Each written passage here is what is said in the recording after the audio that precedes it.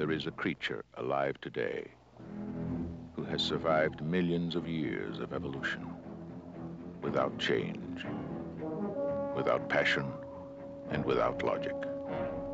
It lives to kill. A mindless eating machine. It will attack and devour anything. It is as if God created the devil and gave him jaws.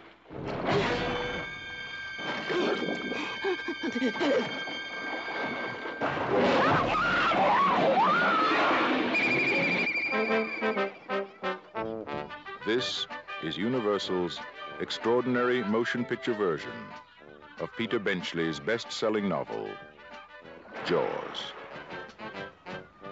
I just found out that a girl got killed here last week, and you knew it. You knew there was a shark out there. You knew it was dangerous, but you let people go swimming anyway. Did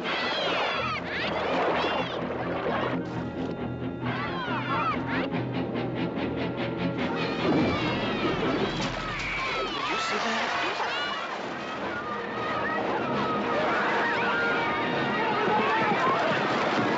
It's all psychological. You yell barracuda. Everybody says, huh? What? You yell shark.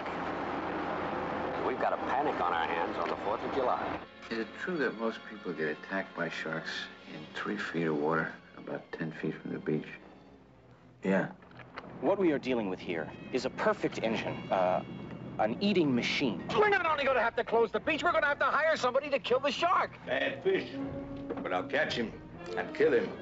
Did you hear your father? Out of the water now! This shark, swallow you whole. You're gonna need a bigger boat. That's a 20-footer. 25. 3 tons of them. Hurry up, he's coming straight for us. Don't screw it up now. Don't wait for me! Now! Shoot!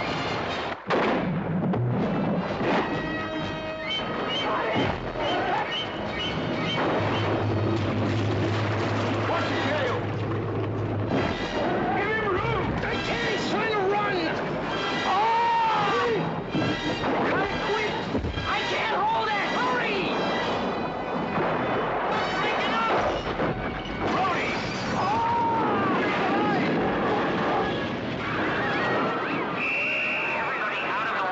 None of man's fantasies of evil can compare with the reality of Jaws. Roy Scheider, Robert Shaw, Richard Dreyfuss, Jaws. See it before you go swimming.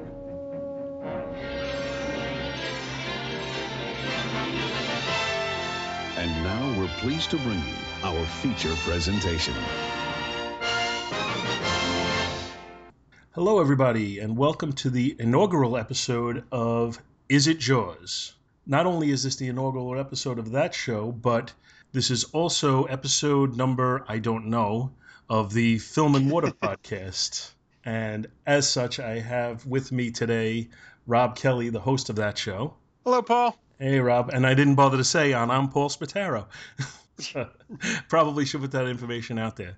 Just briefly, anybody who listens to the Film and Water podcast knows, Rob's format is that he has people who have a deep connection to certain movies come on and they go over them at length, which is effectively what I'm going to be doing on this show. And part of my part of what I wanted to do with it is I didn't want to do it unless I spoke to Rob and made sure he didn't have a problem with me going forward with it, since the shows are so similar.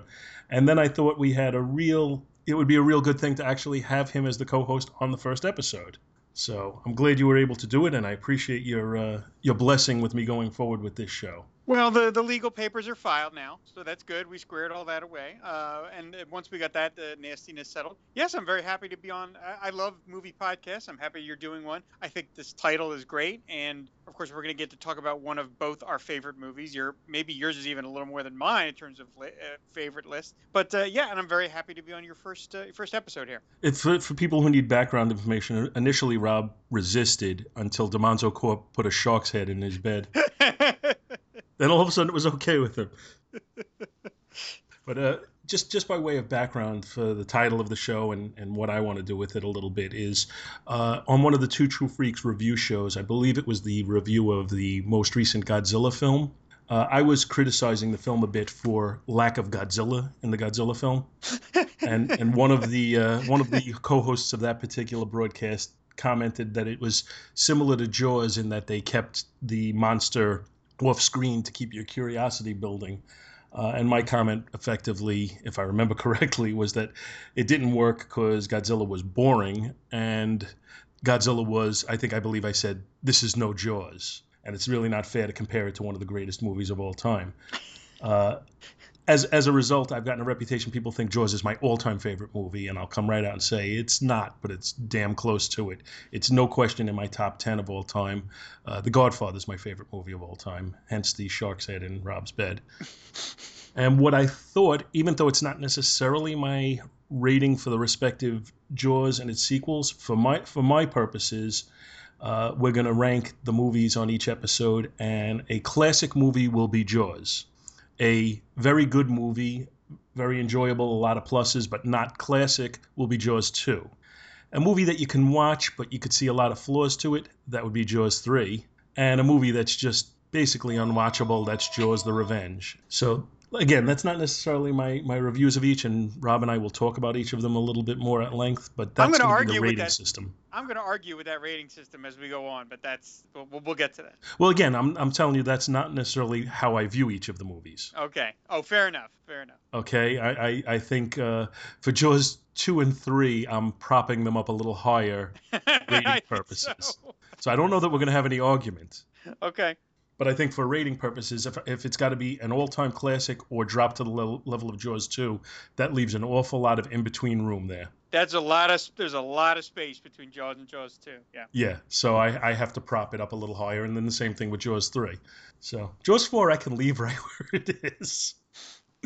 So and anybody who has not yet listened, Rob has already done an episode on Jaws, which was excellent, and I recommend it highly on the Film and Water podcast. Thank you. I'd like to try and do ours a little bit differently. That one had covered a lot more of the scientific background of sharks and right. And how realistic the movie was, or not so much in certain points. But I think we're going to concentrate a little bit more on the film itself and just the experience as a moviegoer, and less on the science in this particular show. So, first thing I was curious to know is, Rob, did you ever look over the budget and gross box office on this movie at all? I'm sure I have at some point. I don't remember. I mean, it was for a couple of years the #1 grossing film of all time. It held that title for 2 years until Star Wars. And budget-wise, I don't remember. I don't remember reading that it wasn't terribly. It went over budget, but I don't remember that it being like that crazy a budget. Well, I'm going to throw out the numbers to you that I'm getting off of Wikipedia, so you have to take them with a little bit of a grain of salt. That the budget was $9 million, according to Wikipedia. Okay, all right. For 1975, that's not nothing, but it wasn't... Yeah, it's not crazy breaking the bank. Yeah. But now, by today's standards, I think, when they factor in the advertising costs and everything, they say in order to be considered profitable, the box office needs to be 2.5 times the budget. That's the numbers they keep bouncing. I've heard that, yeah. So I'm going to ask you, and I'm putting you on the spot here, what do you think the box office was for Jaws? I know it made over 100, and it was the first movie ever to do so. So I'm going to just say it made 120. Now, again, this number is from Wikipedia, so I don't know if it's 100% accurate, but they quote it as $470.7 million. Is that incredible? Wow. Now, you factor in also that this came out at a time where there was no home video, and so you'd have people seeing it multiple times probably. Plus, when Jaws 2 came out, Jaws was in it. They had Jaws as a double feature in a lot of theaters. So there are factors to increase it, but that is still just a phenomenally high number, especially considering the dollars from the time this movie was released. Yeah, the return on investment there is absurd. Wow, I had no idea it made that kind of money. Ooh. Nor did I. This came as a shock to me. I put you on the spot to guess at it, but I cannot tell you that I would have been any more accurate, and I might not have even been as accurate. When I heard $9 million, I'm thinking I might have guessed somewhere around the $60 to $70 million range. I knew what you said. I knew it broke 100 because they put out an ad. I remember Universal put out an ad saying this is the first film ever to break 100 million. Like that people thought that number was not breakable. And I remember it had the shark on it, and it was in black and white, and did a whole thing. So that number I knew I had in my head, but I didn't know it went worldwide. I didn't know it went that far. I never knew that the film was that big of a hit worldwide until I saw some documentaries, and they talked about that it was a huge hit pretty much everywhere. I'm assuming the $470 million number factors in worldwide gross as opposed to domestic. Yeah, it would have to be. But even then, no, that's ridiculous.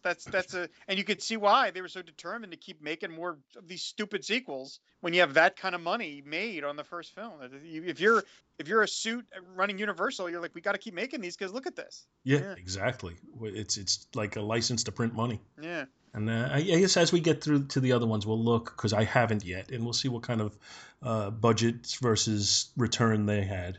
But for now, we'll just stick with yours. Now, I know you discussed this on your show, on your previous show, rather. But when did you first see this? I know you're significantly younger than me, so. I don't know if significantly. I didn't see it in its original release because I was a toddler and there was just no way. But I really do remember seeing it in the theater. So because I distinctly remember watching Quint get it and how disturbing that was. So I must have seen it on maybe a re-release.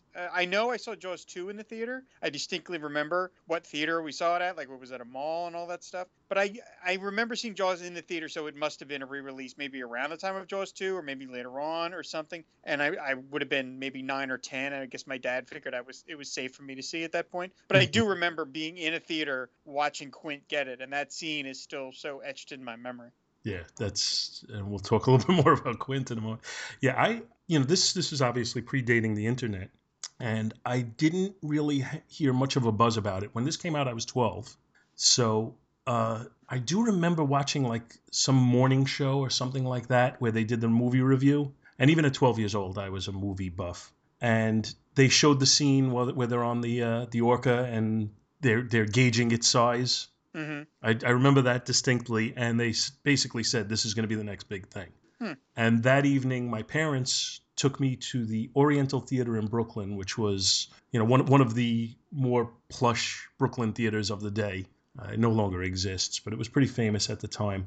And it's the first movie I can ever remember seeing where we had to wait on a line that went around the block to see the movie, and it scared the heck out of me. Oh yeah. I remember going to the beach afterwards, and I just, I wouldn't go in past like my knees. I was terrified from this movie for quite a while. I always joke around, say, I wouldn't sit on the toilet after I saw this movie. I still don't go into the water much past my legs when I go to the ocean. I still am just a little like, okay, this is good enough. Yeah, and I mean, I in your earlier show when you discussed the lack of proclivity of sharks to go after people, I could hear, even with that, you had the same reaction I would have. Yeah, that's all well and good, but I'm not testing the theory. Yeah, I do not want to be the exception. I'm perfectly happy not being, the guy in the book, in the, the annals of shark books. Like, oh, there was that one guy though in Ocean City. that Kelly fella. Yeah, that poor bastard.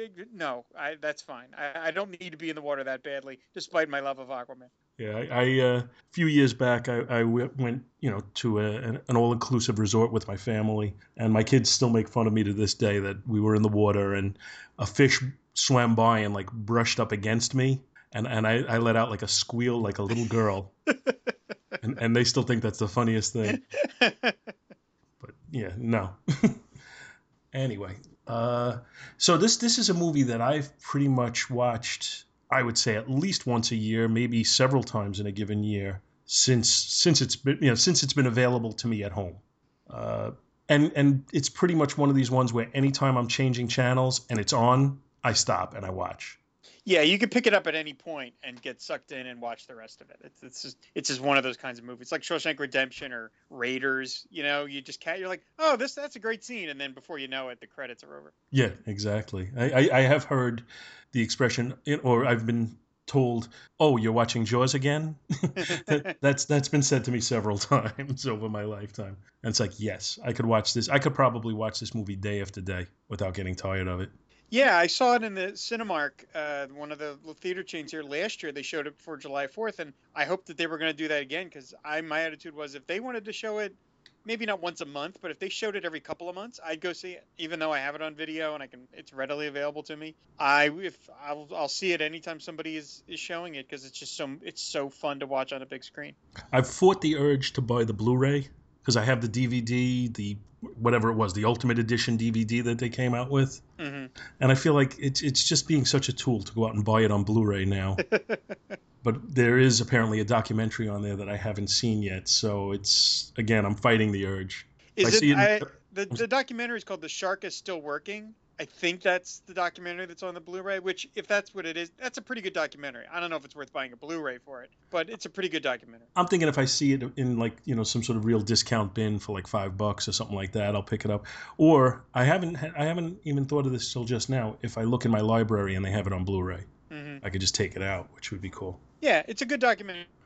They dig up like some of the ancillary players, which is fun. Like what? They get that guy. Yeah. And they tell some stories about what happened to some of the props, and they go to Amity. It's a very far-reaching documentary. Like I said, I don't know if it's worth the purchase of a Blu-ray if you already have it on DVD, but it's pretty good in its completeness of getting to Spielberg's in it, Dreyfuss is in it, Scheider's in it, Mrs. Kintner is in it. I mean, Carl Gottlieb. They do a really good job of tracking everybody down.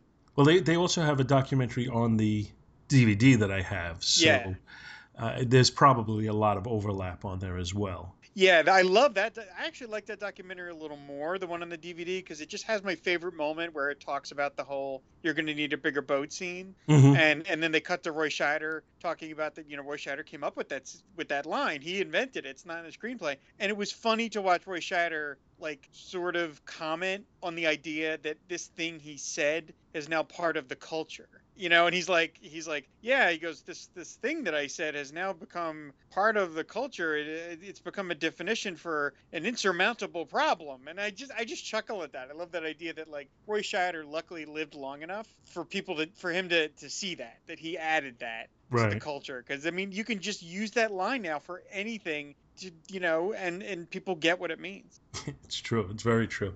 There's quite a few. But that may be the biggest one or the most quoted one. But this was no boating accident. That's a big one, and that's part of the movie that I even wanted to talk about, how the living in denial aspect of it that we go through, and that's something I wanted to touch on with the mayor as we're getting through the body of this. But I took some notes as I was watching it again for this, as if I need a bunch of notes. But I started right with the opening scene, and what I liked about that, first of all, the little beach party that's going on. Anybody who's past college years, I think, can relate to a scene like that. And then how it goes, they go into the water, and it starts right off. And Steven Spielberg is just phenomenal to me because he was 24 years old when they made this? Yeah, 25. Ridiculous how good he was. And just the elegance of that scene when she's in the water and there's the weightlessness feeling to her and the serenity. And how that serenity is broken by the shark. And it's just, to me, it shows right from the bat, there's just a certain tone that on movies of this nature, copycat movies that they've attempted to make, I can't think of one where they recreated that type of feel and then built on it with the terror. Most of them, either they don't bother to build that serene moment, or they do such just a rush job on it that it doesn't give you that feeling. And so, like I said, right off the bat, he starts off with a certain elegance in this movie that I think is just terrific. Yeah, it's a nice, calm scene, and then it turns to white-knuckle terror really quickly. And then just as soon as you realize what you're watching, it's over. Yeah, and as she's going through it, it's like you can feel her pain. Yep. And they do have a nice scene of that on the DVD documentary where they show, or where she talks about how they swung her back and forth on two different lines. to create the image of the shark biting down on her and kind of doing the death rattle, which is interesting. And I have no idea if a shark attack would be anything like that, but but it did create a terror of that feeling that when we talk about, not being so comfortable going out in the water, that's what I imagine. Yeah, well, the idea that like there's that 5 or 10 seconds after she's been bitten the first time and she has a realization of what's happening to her, that to me is the most terrifying. I mean, as bad as it would be to be eaten by a shark, not that I ever want to imagine such a thing, but it's like if it happened to you super fast, it's over. But like she survived long enough to understand what's just happened and that she's now very unsafe, and that to me is like the most terrifying. And of course the fact that you never see it, you just see her. They don't show you the shark. It's nothing. It's just boom, and then she's pulled under, and then that's it. That's one of the things that I've often wondered, though, is they talk about how the shark didn't work correctly and that it was serendipitous, that it created that feeling where where you never see the shark and you just have the suspense early on. And I wonder, had the shark worked correctly, where we would have seen him otherwise. Like, would we have seen the shark in that scene? I can't imagine where you would have seen it because it was a night scene, like how you would have even shown him. You maybe would have seen a fin or something, but yeah, I get the feeling that this scene probably would have stayed the way it was, that you never would have seen it. You probably would have had some, I know that like then when Kintner gets it, that scene was supposed to be more explicit and then it didn't work for various reasons. So, but this thing probably would have remained the way it was. And I said it is an amazing grabber of an opening. Just yeah, perfect. well, I know the scene in the pond where the gentleman on the rowboat gets bitten. They actually have a deleted scene on the DVD, which was more graphic, and it didn't really work. It created more terror to not have it be quite so graphic. Yep. So my other thing, just kind of initial in my notes, was that I really thought right off the bat they captured the feeling of that small town, community, the island community, with the 50th annual regatta that they have going on. So they let you know this is, a regular thing. Every summer they go through this. I kind of felt like they just captured the positives and the negatives of a town of that nature. And using Roy Scheider as a New Yorker out of his element was a great way of contrasting that and having him be our point of view character. To give the feeling of, what this island is like and how he's an outsider. And as he's trying to convince them of what's going on, he's going to be looked at as an outsider. Don't tell us our business, chief. Just do what we tell you. That kind of thing. Yeah, I mean, there's the line with the kid on the beach where he's like, are you from here? Yeah, I'm an islander. Like, the Amityville people really take that as a source of pride. And, when he's like, are you from here? He's like, no, I'm from New York. And then there's the dialogue with Ellen about the house. Like, clearly they're brand new, that he doesn't even know that the sun comes in through the window, through the bedroom window at a certain angle because he hasn't been there before. Yeah, they really set that up immediately. And you immediately sort of sympathize with Roy Scheider, with Brody. You're like, okay, I'm totally on this guy's side. He's faced with something. He basically escaped to this island because he wanted an easier life, and now he's got a giant problem. He'd probably be perfectly happy to go back to muggers and drug dealers in New York rather than face a giant shark. Yeah, and I think we could talk a little bit at length about the mayor at this point because he's the primary source of contrast to he's the islander example that we get, and I think he's great in this movie. I just think one of the things I have about this is he kind of goes through a story arc here, and his story is told by the time Kintner's mother slaps Brody.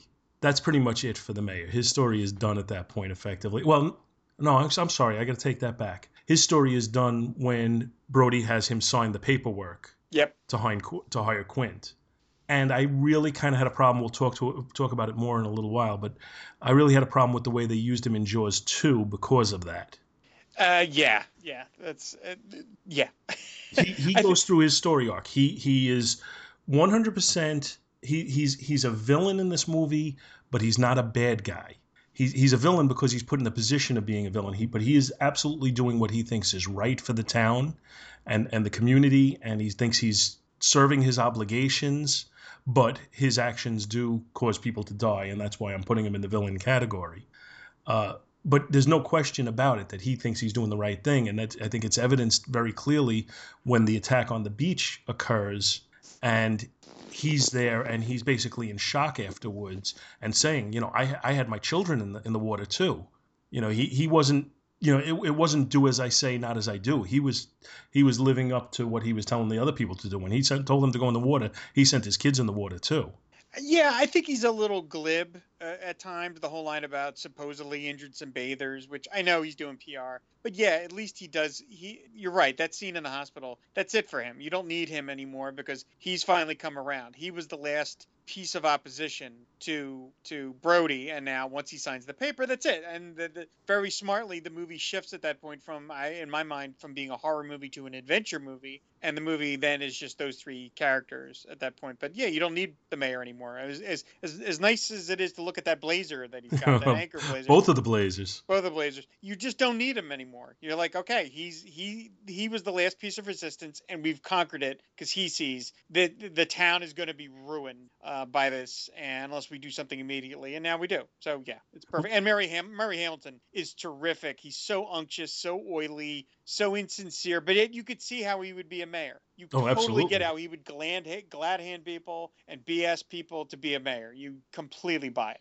But I think you see a little bit of the pressure he's under, that he's trying to make everybody happy and keep this community up and running. When they have the town hall meeting. Oh, it's such a great scene. Yeah, absolutely. But when, Roy Scheider says we're going to close the beaches and you see the uproar from the crowd. 24 hours is like 3 weeks. That's exactly what I was going to mention. So he tries to placate the crowd by saying only 24 hours, and they're still pissed at him.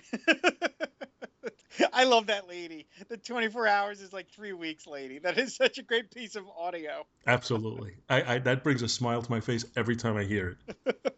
But I think it shows the pressure that he was under. It's not he's a villain for villain's sake, or he's discounting what Brody is saying because he doesn't trust him. He's under pressure to keep this beach open. So, yeah. So whenever he can come up with an excuse, and he's, if you're putting this in real life, then you're going to say, well, shark attacks are so rare, especially in these waters. This isn't going to happen again. Right. So I need to keep this community up and running. So I'm going to keep these beaches open. So I think his performance is really well done, and it's written in a layered fashion where you can understand his motivations, which I just think it's great. Especially he's not one of the big three in this movie. He's a smaller part than that, and yet they still give him a lot. Yeah, and Spielberg and Gottlieb, Carl Gottlieb, the screenwriter, very astutely removed all the other backstory from the book, which was the mayor was under control by the mob or getting leaned on by the mob because the mob had heavily invested in Amity, and there was all this stuff with real estate, and there was all this stuff backstory with the mayor, and they cut all that. They just made it like, no, because you don't need it. That scene that you just pointed out completely gets it across. The people don't want to hear that the beaches are closed. They just don't want to hear it because they know that means that they're, as Quint says, you're going to be on welfare the whole winter. They don't want to hear that, and so he's trying to placate voters. You totally get it. It's simple, it's justified, it's understandable, and you don't need all that other stuff. So screenwriting wise, it was perfect what they did for the mayor. The next note I have is one that you did cover in your other show, is that how Pippet and Kittner kind of evoked the same amount of emotion. So he's got just as much emotion for a dog that you don't see attacked as for a little boy that you do. And that's kind of amazing. Yeah, I would. The people, you don't want to see movie. Whatever your personal mileage may vary, but like movies that have scenes of like, I mean, I know it's fake for God's sakes, but just things with animal violence really turn me off. And and so yeah, you don't want to see. I feel bad for poor Pippet, but at least they were smart enough to realize, you don't want to see. Plus, on a technical level, they probably would have had a tough time trying to figure out how to do it. Because you couldn't have had a real dog. It would have been an animatronic dog and an animatronic shark. What a mess that might have been. Yeah, it probably would have looked very phony. Yeah. Even with today's CGI abilities, I'm not sure you could do it just right. Yeah. And plus, anytime you're seeing an attack on a small child or an animal, it just evokes such a negative emotion that you do risk spoiling the rest of the movie. Plus, that scene with Pippet, it doesn't explicitly. I mean, it's the shark, but he doesn't explicitly say it's the shark. So it just gives you that sense of unease, which you're about to get then walloped with a 2x4 when Kintner gets it. But when the guy's just like pip it, like you don't you know intellectually the shark did it, but you haven't seen it, so it's just putting you at ease, which is a nice way to layer it in. Of like, all right, something's already going wrong. To a large extent, we're talking filmmaking 101 on the not showing the dog get attacked. Because if you think about it, 9 out of 10 times in a movie where a dog is attacked, it's off screen and you just hear like the cry, and that's it. So I think filmmakers across the world know not to show those scenes. Yeah, there's a scene in there's a really nasty dog death joke in Superman Returns. And I like that movie a lot, and I hate that scene. Like, I hate that scene so much, I would love to edit it out of the movie if I had the equipment, because I'm like, it's so discordant with being in a Superman movie. I'm like, why is there a dead dog joke in a Superman movie? And so, and it feels like a goof, and it just feels very disrespectful. Spielberg had a lot more like, no, you don't want to see the dog. We don't want to show the dog. It's better for the audience across the board to just hint at, okay, the shark's around. The shark is around. Yeah, I think Spielberg in general, even in the movies that aren't up to the quality of some others, I think he's always had a sense of how far he could bring his audience, and at what point he's got to say, all right, that's enough. Yeah, he's one of the greatest guys ever to do it. I'd say I would put him in top 10 directors ever of all time. Full stop. Yeah, no question in my mind. Yeah. So now, in that scene with the attack on the beach. I had 2 things on there. One thing was, it's mentioned in the documentary. Spielberg talks about it, and when you look at it, something that always escaped my view, but when I looked at it closely, it's just a marvelous thing. When they show him Brody on the beach, sitting on the chair as this is going on, and he's scanning out to the water, instead of having traditional transitions, he'll have somebody walk by the camera and cut to a beach scene, and then have somebody come by and cut back to Brody. Mm-hmm. And just, it was very Hitchcockian. In fact, I think they mentioned, I think it may have been in Rope or something, where they used that type of transition because he used the one camera angle through the whole, or the one camera rather, through the whole movie. And when he had to do a transition, he'd have somebody walk by or somebody open something up in front of the camera or whatever. So it reminded me very much of Hitchcock, but I thought it also, I talked about in that opening scene how there was an elegance to it. I think that created a more just smooth transition from the tension that he was feeling to what he was looking at. Yeah, I mean, all he's trying to do is look at the water, and all these people are in his way, and that's exactly what the movie's doing. It's putting people in your way, because you're trying to watch Brody watch the water, and people are getting in your way the way they're getting in Brody's way, and you're getting that sense of annoyance. You're like, you're as frustrated as Brody is for basically the same reason, and it's perfectly constructed. Yeah, absolutely, and it was along that scene when I had the feeling of Hitchcock's theory of building the suspense. That's where I thought John Williams kind of took over a little bit with that. Hitchcock always said it's better to show somebody that there's a bomb in the room and have the suspense that the clock is ticking down, rather than just do a jump scare of having a bomb explode, right, and just scare them for the moment. And I think the theme music at that point in that scene is when it effectively takes over and becomes just as effective as showing you the shark. You have that music playing, and now your suspense is just building and building and building, because you know that the payoff of that music is a shark attack. Yeah. Oh, I mean, this is one of the great film scores of all time. And it's used perfectly. It heightens that sense of unease. Something's really wrong. Something's just, you're not in full control of what you're seeing or what the actions are to the people around you. It's like one of those, I've never been to film school. I really feel like I should have gone maybe, but I feel like this is a movie that should be taught, if it's not already, film school, about how to build scenes, how to construct tension. I mean, just across the board, from acting, set, the camera work, the music, everything about it is just flawless.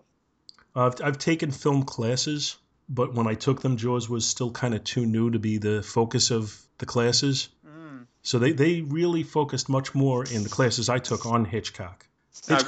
Hitchcock and Orson Welles were the two that they focused on. And at least at that time, being a late teenager or in my early 20s, having them show you a movie and having you sit and you know, if you're a movie fan, you just kind of get taken in by the movie, and you do stop noticing little things. You just go with the story, and you notice what's going on, but you don't notice all the little things that make up the scenes. And then sitting and having them dissect the movie in front of you, showing still shots of scenes and how it's framed and what kind of thing they're trying to evoke there, or showing you a short scene and telling you pay attention to the way the music is playing with, you know, a Bernard Herrmann score on it. And just, you know, it really is amazing when you see the things that affect you that you don't take conscious note of at the time. And I would say that scene is a prime example of it for me. There's a great quote, even if it's great in its wrongness, in the Marvel Super Special adaptation of Jaws 2, and it's got a bunch of back features, and it has an interview with the director of Jaws 2, Jeannot. I think it's how you say his name, Jeannot Szwarc. I guess that's how you say it. And he was We'll go with that. Yeah, we'll go with that. He's sort of admitting that Jaws 2 is just pretty much a cheesy horror film. But he says, you know, basically, yeah, you know, this isn't going to be any masterpiece. He goes, neither one of the Jaws movies are going to be studied years from now. Wrong. You know, wrong. So, but I mean, you know, so that's a perfect example of what you're talking about. That in '78, a lot of people were fairly ready to dismiss Jaws. You know, it's like, oh, it's just it's a big horror movie. And now you're like, no, people recognize it. It's one of the great films of all time. So, but in '78, he felt quite comfortable saying that. Yeah, I don't know if I would have dismissed it as cavalierly as that, but maybe he was just trying to line his own movie up with the first one a little bit. I think so, yeah. So it's an interesting quote, though. I never heard that one. My next note was the closing 24 hours is like 3 weeks. We already talked about that a little bit. Then that's the scene where we get Quint. One of the great intros of all time. You know, that the sound of him scraping the chalkboard, you have everybody turning who's making that sound, and then the camera tilts and people part, and there he is sitting there. It's really one of the great all-time movie reveals. And it's also it's not the Indianapolis speech by any stretch, but it's also just a great intro speech. Yeah. Just the whole "you all know me." Yep. You know, it goes right into it. Yep. And what my notes were that he steals every scene he's in. Oh yeah, I mean it's weird to think how many people they went for this movie before they landed on Robert Shaw. I mean they wanted Lee Marvin and they wanted Sterling Hayden. Both of them would have been amazing, but Robert Shaw is so good that I would never change it. Well, the thing I came back to on that, because I was trying to picture him in my mind, and Lee Marvin was a great actor, and Sterling Hayden I only know from The Godfather. Right. But he was excellent in that. Yeah, he's so good in that. And I could picture either of them in the role, and it doesn't necessarily diminish the movie to any great extent, assuming they weren't going to have the same lines, because obviously they wouldn't have the Indianapolis speech, since Robert Shaw actually participated in the writing of that. Right. But the thing that I was trying to think, what did Robert Shaw bring to this that I don't think I would have seen with either of them? And I think he brought actually a little bit of a whimsical nature to Quint. Just in the way he kind of like makes fun of the chief a little bit. You ever start on a new job and you don't know what you're doing, and there's like an old crotchety guy there, and he evoked such feelings of that in the scene when Brody pulls the wrong rope, and then Quint turns to him and says, "Next time, Chief, you come to me, I'll tell you which rope to pull." Mm-hmm. Like I don't know, he just brought so much to the character in like every line he delivered. Yeah, Robert Shaw I think it ended up fitting perfectly, because I think that if Lee Marvin had done it, Lee Marvin was so powerful and so strong that I think he would have dominated the Brody character. And I think you would have been like, I feel like that when they all get on the boat together, and I mentioned this on Film and Water, that it really is Kirk, Spock, and McCoy at that point, and they're all equal parts. And I think because Robert Shaw you mentioned he's like that crazy old man. He seems just nuts enough that I don't fully trust him. Yeah. He does some things that don't seem to make sense when he smashes the radio. You know, like his quest for vengeance against sharks is so strong that I think it's overridden his common sense. And I don't know if I would have bought that out of Lee Marvin. I think Lee Marvin, I would have been like, Lee Marvin can just kill that shark by himself. That's the thing. He's Lee Marvin. In Quint's final scene, if Lee Marvin was in the Jaws, I wouldn't believe that the shark could pierce his skin. Exactly. Lee Marvin would have, like, I would have expected Lee Marvin to burst out of the shark, like, at 10 minutes later, you know, just with, like, his knife in his teeth and stuff. So Robert Shaw was not quite that level of macho guy, at least from what I saw when I saw the movie. So it ended up working out that I think you had to not diminish, that's not the right term, but, like, you had to kind of soften Quint a little, make him a little crazier, a little less stable, less strong, to give Brody more of a role, and that's the way it needed to be. So yeah, it really did work out that Robert Shaw is just perfect. I mean, he's just, you know, the whole thing about you know, like, and the way he seems so perfect. So he's so like dead set against Hooper. Like, he like kind of lets that override him, like that whole bit. You know, it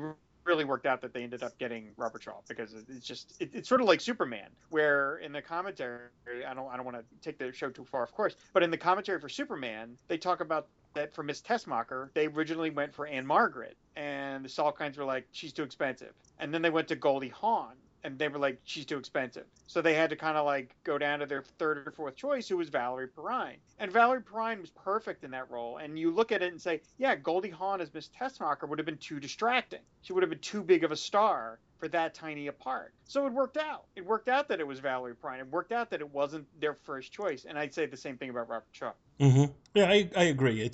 I can't say that Lee Marvin or Sterling Hayden wouldn't have been terrific in the role. But what I can say is Robert Shaw was terrific in the role. Yep. So, you know, I'm perfectly content with what we got. Yep. The next note I had was the scene when the two men are putting the holiday roast out on the chain. Right. I think that's the first scene where we really start to get a feel as to the scale of this beast. That's interesting. Without ever seeing it. Yeah, we do.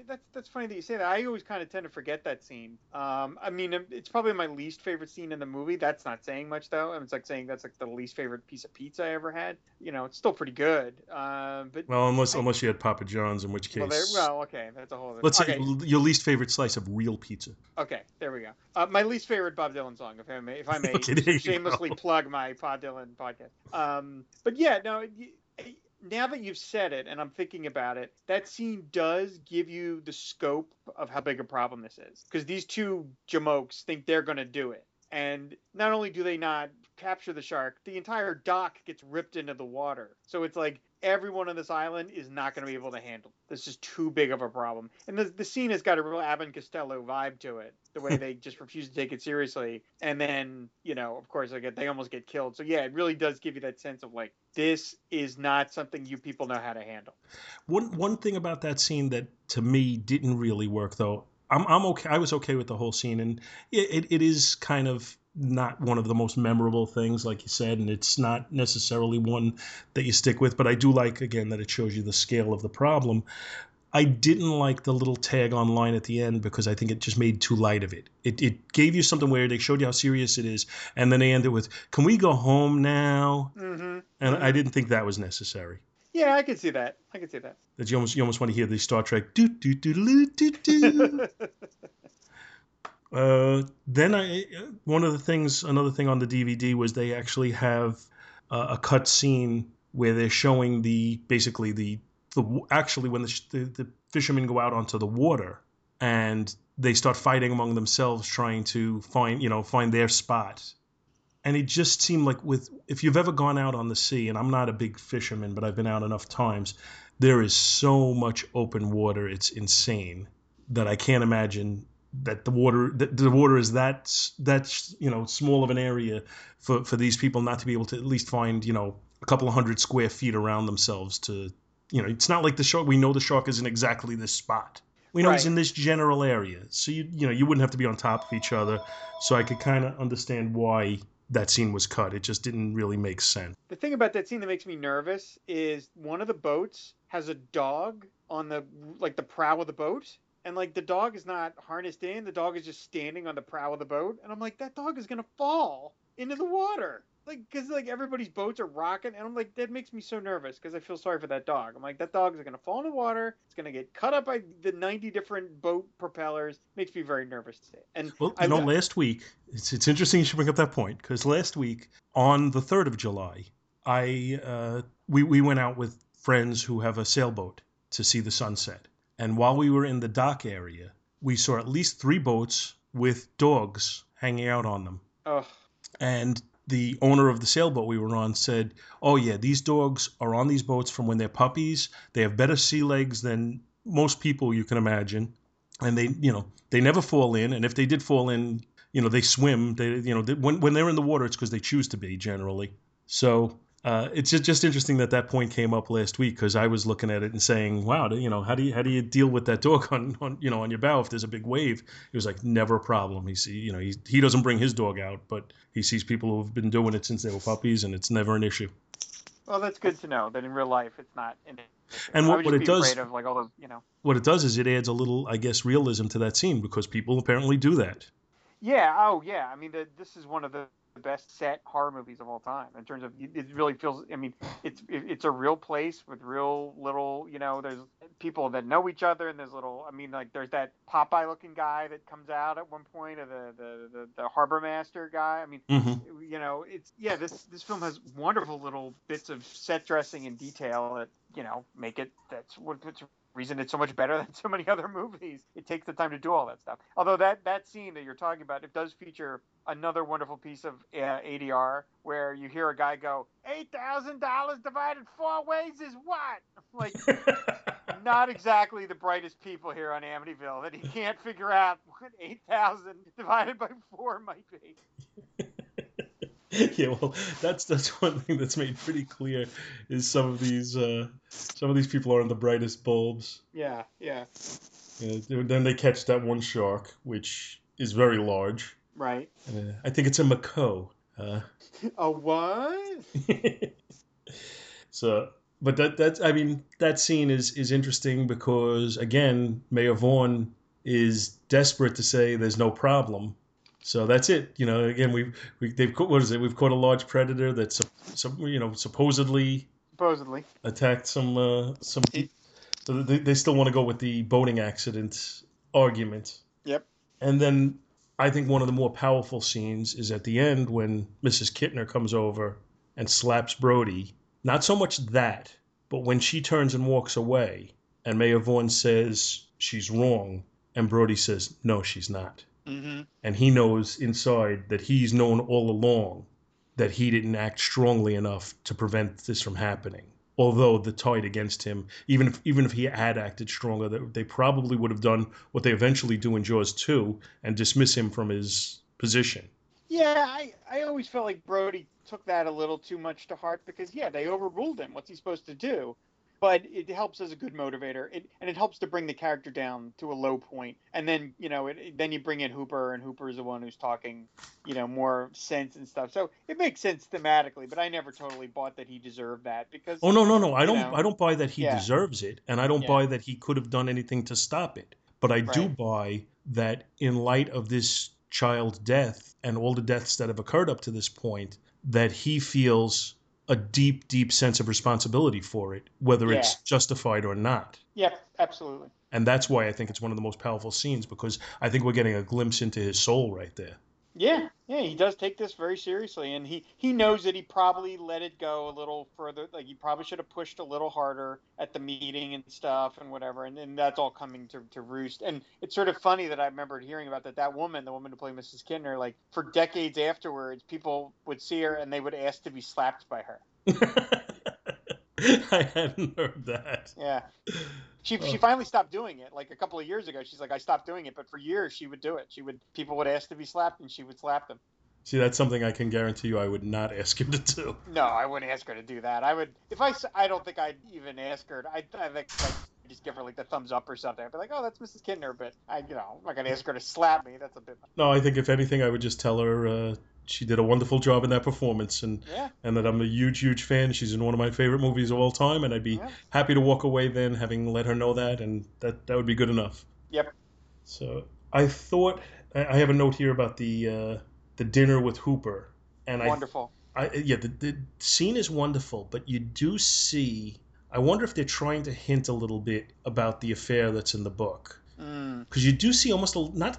I wouldn't go as far as saying chemistry between Ellen Brody and Hooper, but just kind of some playfulness. She laughs at his story really hard. Yeah. Like, she really... I don't think they're trying to hint at the affair in the book, thank goodness, because I was so glad that they took that part of the book. I mean, it's funny to think that in the book, Peter Benchley pictured, like, a Robert Redford type for Hooper, like a blonde Adonis, and then they cast, fuzzy little gremlin Richard Dreyfuss. Who's, again, perfect in the role. Perfect in the role. I'm glad they cut all that out. I guess the way I tend to see that scene, because I want to see it that way, I don't want any hint of the affair, is that Brody is in a funk. Brody is totally moping around, depressed, angry, miserable, and she is so desperate to try and connect that when Hooper comes in and is sort of light and frothy and funny, she's connecting with that. I mean, there's that line about where he's like, "I'd like to speak to your husband," and she's like, "Yeah, so would I." Like, yeah, so he's uncommunicative. So I feel like she's overreacting a little, almost to draw Brody out, to kind of be like, "Hey, okay, lighten up a little," I think that there again, I said hints of the affair, but I don't think they're trying to show you the affair. I do think they're trying to hint at some marital problems. Okay. In that scene and in the scene after the other attacks, when he asks him to take the younger son back home, yeah, and she says back to New York, and he's like, no, here, and you could see there's a tension there between. Yep. Yeah. Those are the two scenes where I think they're just trying to show you, it's not all happiness. They're not a Norman Rockwell painting. Yeah, I would absolutely agree with that. Now, the scene when they go to Ben Gardner's boat and Hooper gets the tooth, which he then drops.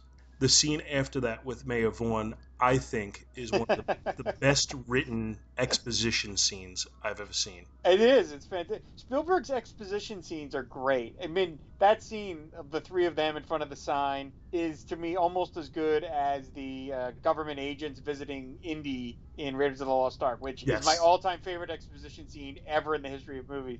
But that scene in front of the sign is so good.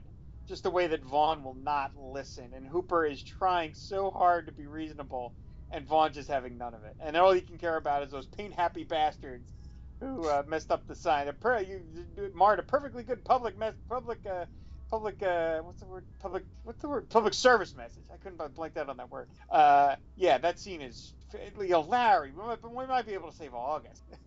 Yeah, that's perfect. It's just terrific, and again, it's Brody trying to get through to the mayor and then telling Hooper, tell him about this, tell him about that, and it gets all this exposition in there.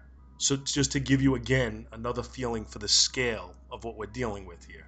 Yeah, I mean, Brody's got to be like, look, you don't have to believe me. I've got an expert, and the expert is telling you, no, the bite radius isn't the same. The whole bit, and but he's still not going to listen. So yeah, it's a wonderful. I love when Hooper gets so frustrated, just decides to just walk off, and he's laughing because he's just like, this guy's insane. I thought it's so great. But I also love the delivery of the line by Vaughn when he says, "You have the tooth? Where's the tooth?" It's just you don't have the tooth. Like I'm not going to take you. And I know that's also, you'd love to see them get yourself into the National Geographic. Yeah. Oh yeah, I just love that too. That's Hooper's reasoning as he wants to get in it. Like as if the tooth would really prove anything particularly. I mean, it doesn't really. I mean, I guess you could say, well, this tooth wouldn't fit in the mouth of the shark that we captured. But I think even if he'd had the tooth, I don't think Mayor Vaughn would have done anything with it. Oh no, he just saw an opening to cut into the argument. Did they ever explain how Ben Gardner got killed? No, they never give you anything. They don't even really. I'm not even 100% sure they come out and say that that's Ben Gardner's head that bobs down, although it is. I think they just at some point say it's Ben Gardner's boat, and that's all they tell you. Well, I think Brody says you should have seen him. I think he says that to Mayor Vaughn when he talks about Ben Gardner's boat, and he says you should have seen him. And I always assume, well, that means you should have seen the corpse of Ben Gardner that we found. But how did Ben Gardner die? Because Ben Gardner obviously wasn't eaten by the shark because he's still in the boat. So there must have been something there that but it's fine. The mystery of it is suitably weird and creepy. You're like, well, something else happened. Something happened to Ben Gardner that we don't know about. I guess we could suppose that the shark literally attacked the boat You're right. and bit a hole into it. Yeah, and maybe Because that's why how the tooth was in or there. something. Yeah, yeah, that's true. I guess we need to get Rob Zombie to make a prequel to Jaws, which is just the story of Ben Gardner. I guess we need to do that. Yeah, I would not trust Rob Zombie to make. I wouldn't expect a lot more than Jaws. Well, I might give him up to Jaws 2, but I don't expect anything beyond that. So next we move over to the 4th of July, and I think that's a really powerful thing also, just the way nobody is going in the water until the mayor finally convinces that one guy to go in, and nobody's going in. Well, I just put on some suntan lotion, and I'm trying to get an even tan. Yeah. Hi, Larry. I love that. Yeah. And then the way they all meander in, so like, there's that one shot of them all looking at the water from the beach, like they've just been handed a death sentence. I love that. Oh, as the four of them are going. I assume that's supposed to be their grandchildren because they're an older couple. Yeah. I'm sure. They're minding their grandchildren for the day. But once they go in, everybody sees that as a sign that it's safe. Yep. It's almost the people are sheep type theory. Yep. And they all start running in, and it's the one thing I wonder. I've overlooked it many times when I've watched it, but when I give it a lot of thought, I still wonder if people would all of a sudden be that quick to go in with reckless abandon. I mean, they don't just go into the water at that point. They go in and they start just making a ruckus. Yeah, I would have been like, I'm going to stay here on the beach. You guys have fun. I saw the movie and I would only stay on the beach. Yeah. Yep. As they finally go out on the ship, I think we see a tremendous contrast between Quint, Hooper, and Brody. Quint is totally old-fashioned. Basically, it's like he's going to wrestle the shark with his bare hands to kill it. Hooper's got all his high-tech equipment that he's going with. And Brody is going in with Dramamine, zinc oxide, and Blistex. Yeah. Remember that stuff for your nose. Yeah, Ellen gets a great final scene. I think that was great, the way that she leaves him, where he's like, tell the kids I'm going fishing. And she starts to walk away, and then she goes into a full run because she's so upset. I think she gets a great final scene. I think that's a really nice way for her to exit the movie. Now, at that point, when they take off from the dock, that's something that I don't think John Williams really gets credit for, because throughout the movie, we've heard the ominous Jaws theme, and everybody remembers that. But the score at that point, it changes from a horror theme to adventure music. Yep. And it does so in a wonderful way. Like, you could just sit and listen to that score, and it's terrific. You don't have to even have the movie on. And I think, it's just yet another example of the brilliance of John Williams there.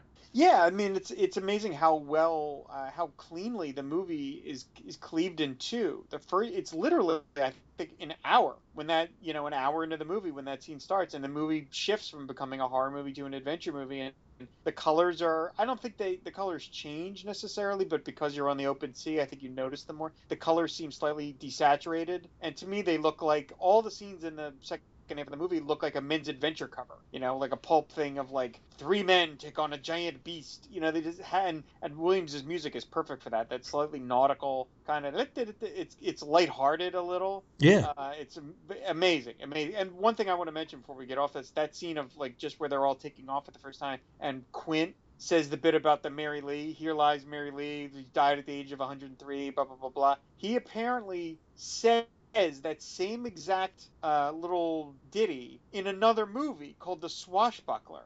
Oh wow, I didn't know. And I've never seen Swashbuckler. I've really never even heard of it. But he literally says it, and I'm like, man, that would make a great mash cut, on YouTube, of somebody take both those scenes of the same actor saying the same dialogue and putting them together. I would love to see what that looks like, but I've never seen Swashbuckler, and I've of course never seen the scene. But he literally says it, and apparently when he made that up on the spot. And Spielberg was like, I love it, but we're going to have to pay whoever wrote that. And he goes, no, I found it on a grave marker in Ireland, so we're going to have to pay anybody. They're like, oh, okay, great. Even better. Yeah. Then we go to possibly the most famous scene in the movie, the Indianapolis. Yeah. And I don't have a lot to say about that hasn't been said already, because that's been dissected to such an extent. I think it's just one of the classic movie scenes of all time. It's right there with Marlon Brando in on the waterfront, or Jack Nicholson in A Few Good Men. Just one of the most memorable moments in movie history to me. Yeah, the music is great. Again, with John Williams, that eerie, I'm ruining it here by trying to do it, but it's yeah, and the fact that the camera just slowly pans in on Quint, and the fact that the story comes out of such a lighthearted moment where they're all bonding, and then it turns dark. You know, it turns mega dark. And then you get like, okay, this is why Quint hates sharks so much. There you go. I totally get it, and it's flawlessly delivered. And again, it's one of those things where I think when it was originally written, it was like 5 pages, and then they cut it down, and then Robert Shaw got his hands on it, as you mentioned, and he cut it down to, like a page and a half, and it's just perfect because again, you don't, you get to imagine it all, the horror of, being in a circle with your mates, and you lean over, you reach over to your buddy, and your buddy's been dead, and you don't even notice it. It's perfect. It's absolutely perfect. And about 20 years ago, I was inspired by that scene, and I sat down and read a book about the Indianapolis, which I couldn't tell you too many of the details that are beyond what Robert Shaw told us, but I did find it fascinating for a time. And I was inspired purely by that scene. Yeah, and I didn't know, I think when I saw the movie, I probably wouldn't have known or cared that was a real thing. I just thought it was assumed it was made up, and then I got a little older and like, oh no, that really happened. Oh man, I mean, they have flirted with making a movie about the Indianapolis, and at one point they even talked about making a Jaws prequel that was going to be Quint on the Indianapolis. Of course, it never went anywhere, but they have flirted with that idea over the years. I think they'd be better off just making a movie about the Indianapolis and leaving Quint off of it, because it just could be a little too cheesy otherwise. Yep. So at this point in the movie, I feel like we kind of get, I had never considered it until I heard you mention it on your prior show, but I think this is where we almost get kind of that Spock, McCoy, Kirk relationship. Not quite exactly the way they are there, but I think we get 3 distinct motivations for our 3 characters. And I think from this point forward, Quint is Captain Ahab. Yeah, he's pure vengeance at this point. He just wants to kill the shark because it's a shark and he wants to kill it. Brody is looking to fix a problem. And he doesn't really care how it's done. He just cares that it's done. Yep, that's why the whole you're going to need a bigger boat thing, and that's why he's trying to call the Coast Guard to get more help in there.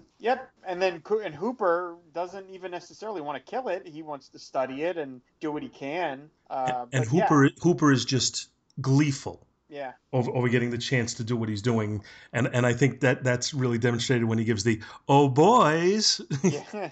And he calls it darling at one point. He's like, come on, darling, you're beautiful. You're like, really? Really, Hooper? Okay. So it's just, I think their motivations kind of carry through from this point forward and you see it guiding their actions a lot. And I guess this is the point where the story starts to get a little unbelievable, because the shark starts to seem to have it out for them. Yeah. But this is a very special shark. It goes to the ending of the movie and the quote Spielberg gave about that, but I think you can believe, or you can apply what his logic was at the end of the movie to this point as well.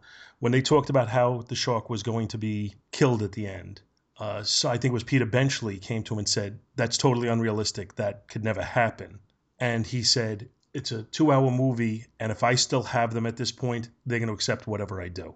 Yeah, this shark, I mean, it's unrealistic, but it's not impossible. That for whatever reason, this shark is like, okay, these guys are my meal, and I'm going to just keep hunting them until I get it. And yeah, it's unrealistic. They would probably, as Andrew Thaler, who was my guest on Film and Water, said, a shark is 99% likely to just want to leave you alone because sharks are just not familiar with humans, and they don't seem like food, and they seem weird and odd, and they don't want to bother. So this shark would not just keep circling and circling. But you know what? This shark's unique. This is a very unique, very pissed off shark, and the shark has nothing better to do than to go after the guys. So that's what it does. Yeah. And again, by this time in the movie, you're so invested in it that you're willing to accept that the shark is, the shark is basically the shark version of Quint. Yeah, it's totally, you are completely on board, no pun intended, and so therefore it's fine. So, I mean, Quint definitely gets irrational at this point, smashing the radio, and I get so pulled into this movie that this is the point where my notes effectively end, just because at this point I can't take notes anymore, I just watch. I like it when Quint, he doesn't say it, but he does it through his actions, where he eventually starts listening to Hooper, and after they try and subdue the shark and it doesn't work, and then he's like, Hooper, what's in this cake? What's in this this needle of yours? Like even he's like, okay, we are okay. Even I'm a little outclassed here. I love that he turns to Hooper in that moment. He tries to cover it up through humor by saying so jovially, "Hoopa," and then I love that Richard Dreyfuss is so funny in this movie. I love the whole crushing the paper cup and doing the tongue out, wagging his thing, and then doing the arm gestures. Like I love all that stuff is so well done. Yeah, I just earlier on it's you go in the cage goes in the water, you go in the cage, sharks in the water. Yeah, he really explains it like, okay, it's pretty. I mean, Hooper is pretty reckless for a science guy. I mean, he went into the water at night to look at Ben Gardner's boat, which I never would have done in a bajillion years. Although I wouldn't be doing any of the things that Hooper did because Hooper's rich, as we established. I would just be living a life of luxury. I wouldn't be risking my life on sharks. But then the fact that he's willing to put himself in the cage is like, do you have a death wish? What is the matter with you? And that's another thing. We mentioned this on Film and Water. Like, this movie back-ended into being a better movie because it was only because they didn't get the footage they needed of the Hooper stand-in getting killed that Hooper ended up living. The screenplay had to be changed, so Hooper lived, and the movie's much better for Hooper living at the end. Yeah, there was no reason to kill him off as far as dramatically going, unless you're saying he had a death wish and that's he courted danger just a little too much. But I don't think we're supposed to get any great lesson from this movie, so I don't think you needed to do that. Yeah, the movie has a grim ending, and that Quint gets it and gets it so explicitly, but he's meant to get it because he's in a death spiral with these sharks. But the movie's ending with Brody and Hooper is perfect. Now the scene when he's in the cage and the shark is attacking, and you get a couple of close-ups of his eyes, that is not Richard Dreyfuss. Right, that's another guy. Which is you wouldn't expect that to be the case on a close-up of the person's face, but that is in fact not Richard Dreyfuss, which I find amazing. Yeah, it goes by so fast you don't even. I never know. I've never noticed it, even though I know to look for it. I could never tell. Yeah, I have specifically looked and tried to see, can I see the differences? And they had somebody who looked enough like him, and it's like you say, it's a quick enough scene, and you're really getting a close-up of the mask with just eyes behind it. Yeah. So they were able to get away with it. And ultimately, the final resolution, you do have the scene early on when he accidentally releases the gas tanks and Hooper, screams at him about it. And that's effectively setting up Chekhov's gun. Right. Because that ends up being how he finally disposes of the shark, which again, that eventually admits that that could never really happen. And just even conceptually, if it could happen, the idea that he'd be able to get that shot off and hit that air tank is just kind of unbelievable. Yeah, well, but I do love that he misses like 5 times. I know that's to build tension, but at least they do show him missing a bunch of times. Unlike he gets it. I don't fully understand why it wouldn't work. That's a compressed air tank, which is, those things are explosive. So if you shot it with a bullet, wouldn't it explode? I don't understand the physics of that. Why wouldn't it work? I think the actual thought process is that the shark would never just leave it hanging out of its mouth. Okay, all right. Well, but I don't know. Maybe it is just the physics of the bullet causing the thing to explode. Okay. If you believe the earlier dialogue, when it just falls on the ground and he's concerned that it could explode, then I think a bullet would make it explode if it follows through. Right. Yeah, I don't know. It doesn't seem that implausible to me. It doesn't jump out at me as like, oh, come on. No, me neither. I'm just taking what Benchley said. Yeah. I'm taking that as gospel, whether or not it is. I'm sure he lived with it as the checks came rolling in. He was like, it's okay. Yeah, I'm sure he dealt with it. And then basically they grab on a piece of the boat with the barrels on it and they head for home. Well, before we do that, we got to talk about Quint. I'm sorry. We got to talk about it a little bit. The death scene? His death? That death scene is so... for a movie that gets so much mileage out of not showing the shark, and then it just flat out shows the shark. And I don't know, some people laugh at that puppet. They think it doesn't look realistic. To me, it's terrifying. There's something so explicit, and then that you're watching Brody see it, and Brody has to sit there and watch this guy. And he's just, and again, Quint lives long enough to fully understand what's happening to him, which is to me the horror is that it goes on and on and on and on, and he's stabbing and stabbing, and the shark is just not, and then it finally does that one crunch, and that's it. But it goes on so long that I just remember being like a little kid, just shielding my eyes. It was just so awful. Well, it is, since they did edit out that earlier scene, it is the most graphic of the shark attack scenes. Right, and good. Save the best for last. Perfect. Mm-hmm. And I guess it would have been fitting if somehow Quint's death did play into the ultimate demise of the shark. That would have been more poetic. I could see that, yeah. But the lack of that doesn't hurt it, as far as I'm concerned. It pushes Brody to the limit, and then literally and figuratively. I mean, he's on the antenna or whatever it is, or the mast, and it's sinking into the water. He's run out. I mean, there's no one left for the shark to get but Brody. So it leaves Brody in that state of like complete vulnerability. All he's got left is a rifle, and he's slowly sinking into the water. So it does ratchet up the tension of there's nothing left between the shark and Brody at that point. Brody is next because everything else has been stripped away. Then when Richard Dreyfuss comes up from the bottom and just says Quint, and he shakes his head no. Yeah. And I think there's almost an acceptance by the characters of Quint would have wanted, if he was going to go, that's the way he would have wanted to go. Maybe. Ugh. I'm getting the shivers thinking about it.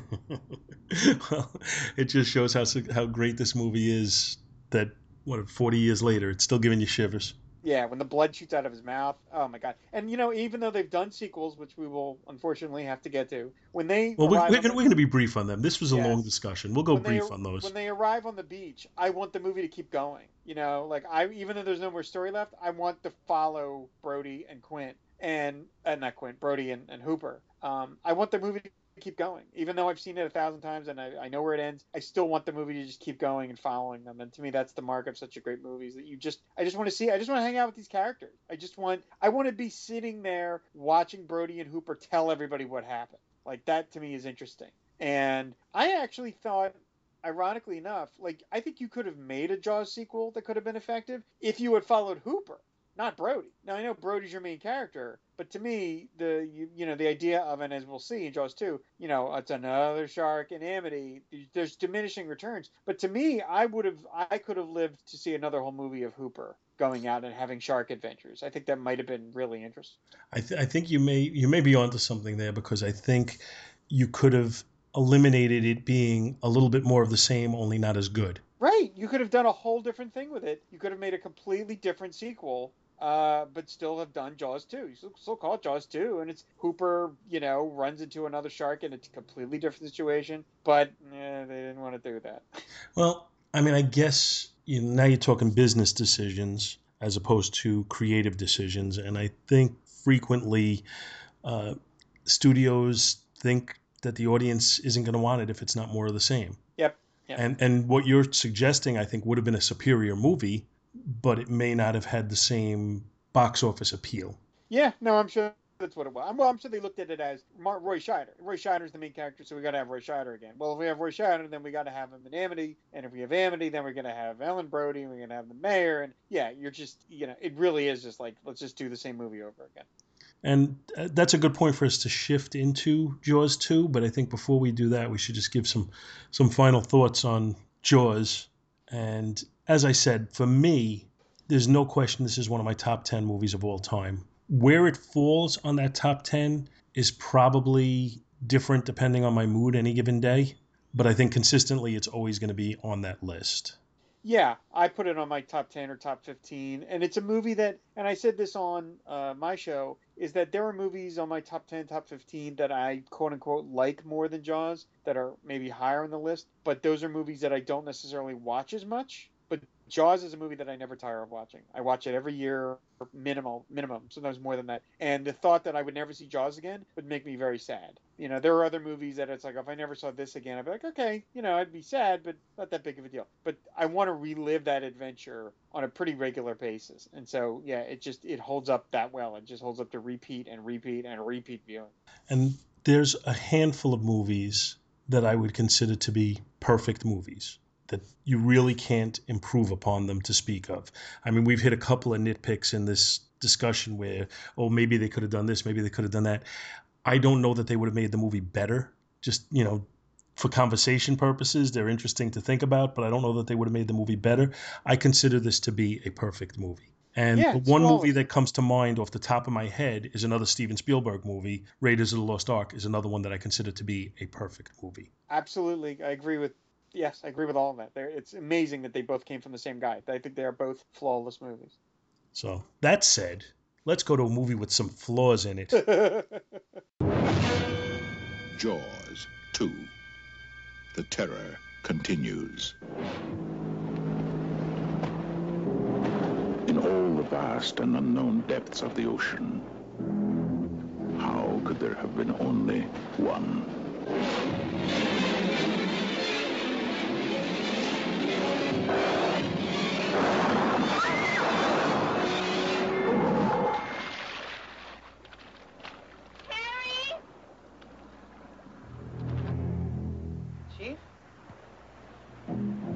Chief Brody, can we go, please?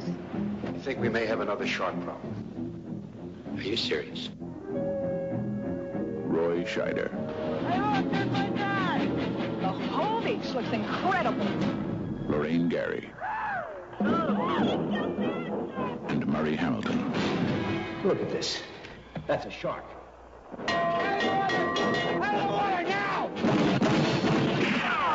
Look, Brody, you started a panic on a public beach. Now, what if somebody decides to sue us? That's a shark. Did you ever stop to think about that? And I know what a shark looks like because I've seen one up close. And you better do something about this one because I don't intend to go through that hell again. Don't press it this time. Mike is out there.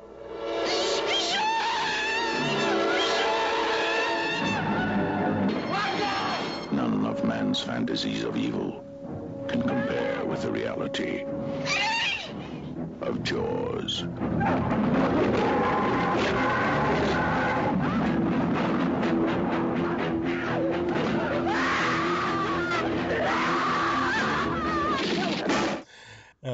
When did you see Jaws 2 for the first time? In the theater. I saw it in the theater, and it came out in 78, I believe. So I would have been 7. I remember what mall we were at. I remember my dad and I and my sister went to see it, and I remember, it's funny, I have very vivid memories of it. And I remember thinking it was pretty good. I've seen it again since, and, you know, I look at Jaws 2 the way I kind of look at Ghostbusters 2, is that I think that both those movies are by themselves not bad movies. Like, you know, definitely flawed and but not terrible. But when you compare them to the originals, they look, you know, the chasm is great. And that's sort of the problem. I think if Jaws 2 had been an original movie, people would have been like, "Oh, that's actually a pretty good movie." But it can't help but look, you know, bad in comparison to what it's a sequel of, because, you know, it's a master. The first one's a masterpiece. The second one is not a masterpiece. The second one is much more of a straight ahead horror movie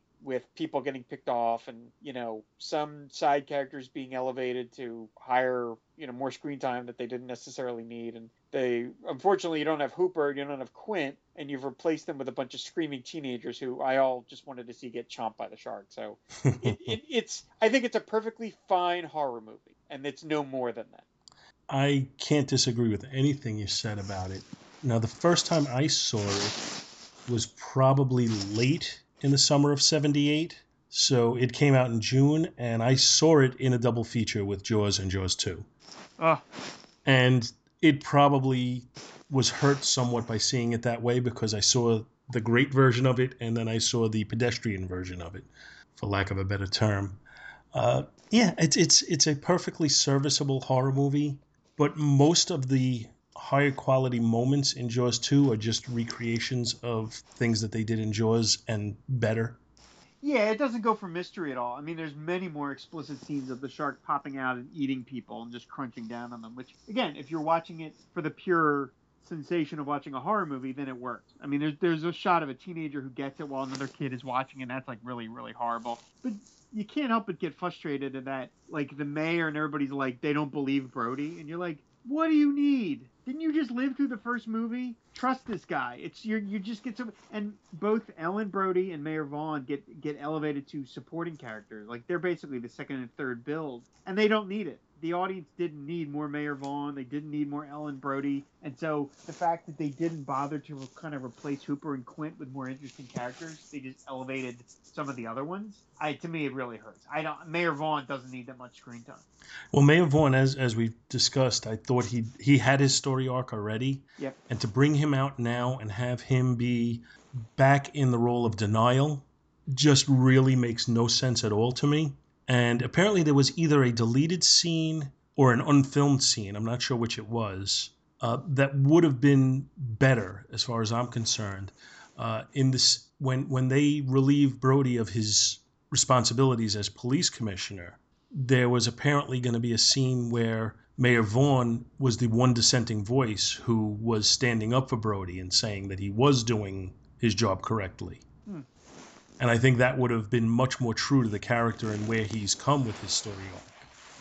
Well, I know that it was a very troubled production because the original director, John Lee Hancock, I think, originally wanted much more of like a drama, because you were supposed to see that Amity was a completely destroyed town in the effect after the effects of Jaws. Yeah, they wanted it to be like almost like a ghost resort community. Yeah, you can just hear the Bruce Springsteen song playing in the background, and apparently they shot some stuff, and then Universal said, no, that's way too brainy. We need more of just a straight ahead shark chomping people. So he got fired, and they brought in Jeannot Swark, who turned it into just a straight horror movie, and it took out all that. Now, I don't know if necessarily anybody wanted to see that, a drama about the town, but it sounds like it would have been a little more interesting. Instead, yeah, you're right. Mayor Vaughn has an arc, and it's a perfect arc, and then he just starts over. Yeah, they just abandoned it. Yeah, and it's just kind of dumb. And the other problem is you had Roy Scheider, who did not want to be there. He was roped into it because of a contract. He owed Universal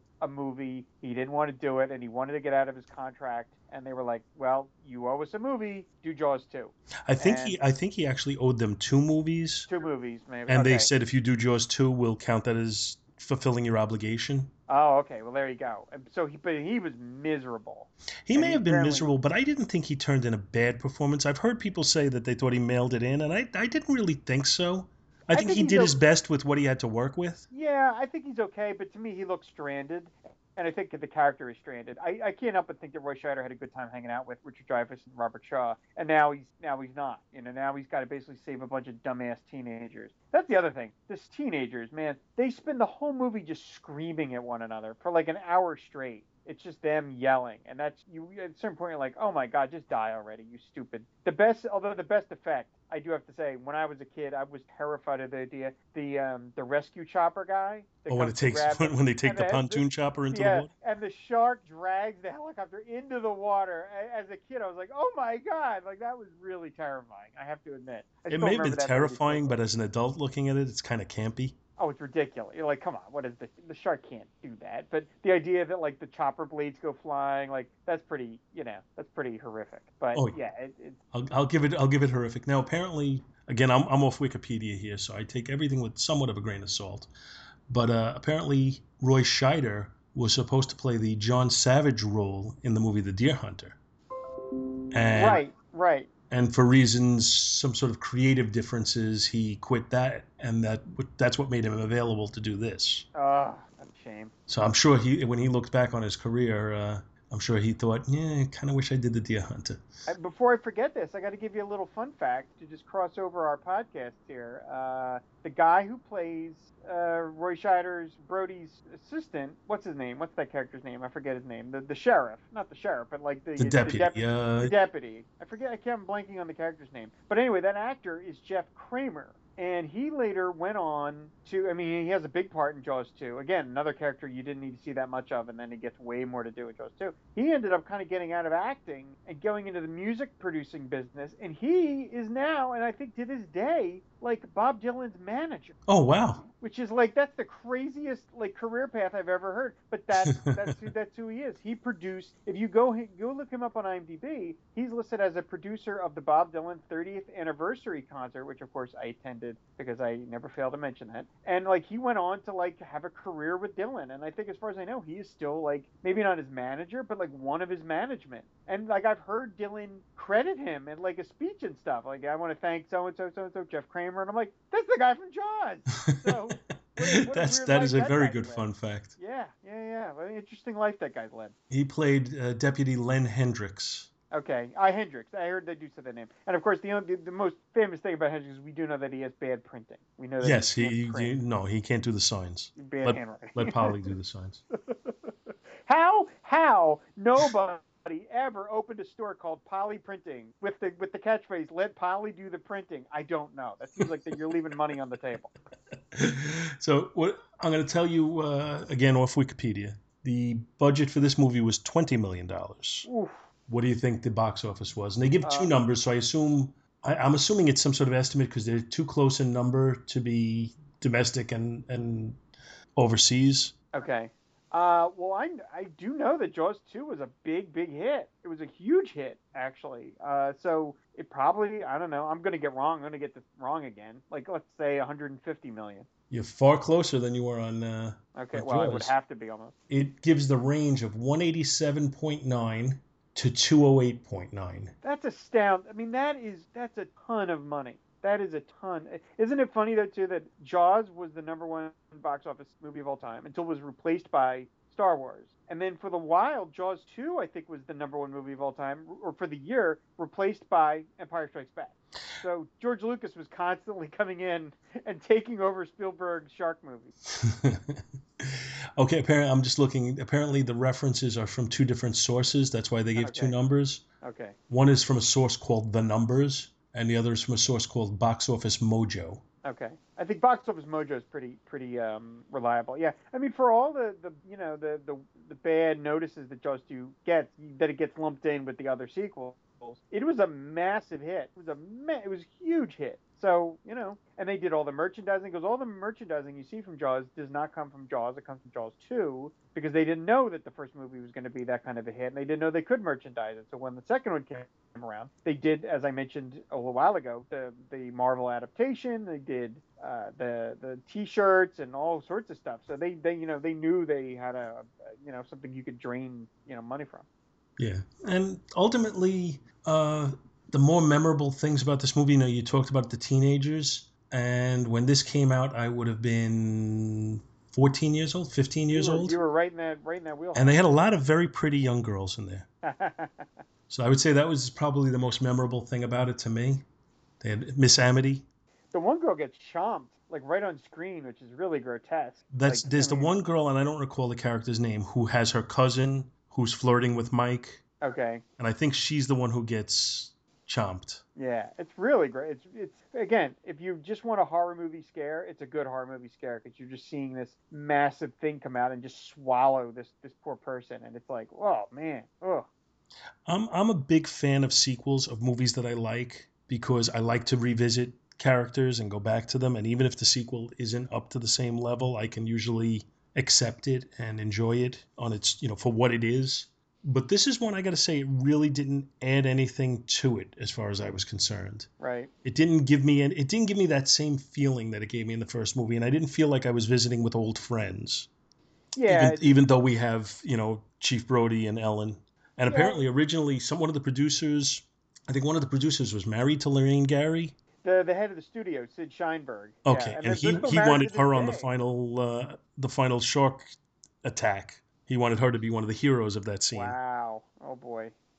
Yeah, it's like I said, it's a perfectly serviceable horror movie, and absent the context of the Jaws, I think it probably would be remembered more fondly. And the poster's great. The girl in the bikini, water surfing with the shark behind her, like that's a great image and stuff like that. So also a great tagline of just when you thought it was safe to go back. Yeah, that is a great line. And it said people responded. My dad took me to it, and I remember liking it. Watching the shark get electrocuted when it eats the power line, like that was pretty cool. So I dug it. I got older. I'm like, it can't hold a candle to the original, but it's got some things to it. And I'll give you my take on we talked about how the rating system would be for the show.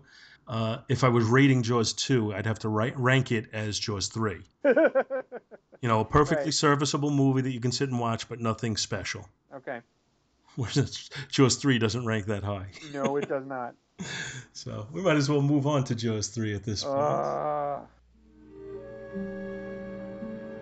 A creature alive today has survived millions of years of evolution. It lives to kill, a mindless eating machine that will attack and devour anything. One terrified you like nothing you have ever experienced when it captured your imagination and tapped your fear like no movie before it.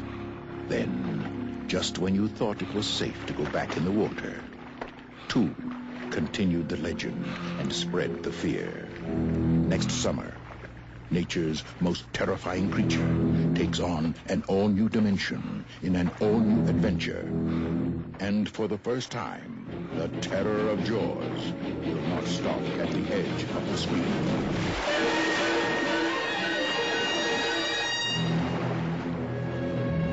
Jaws 3D. The third dimension is terror.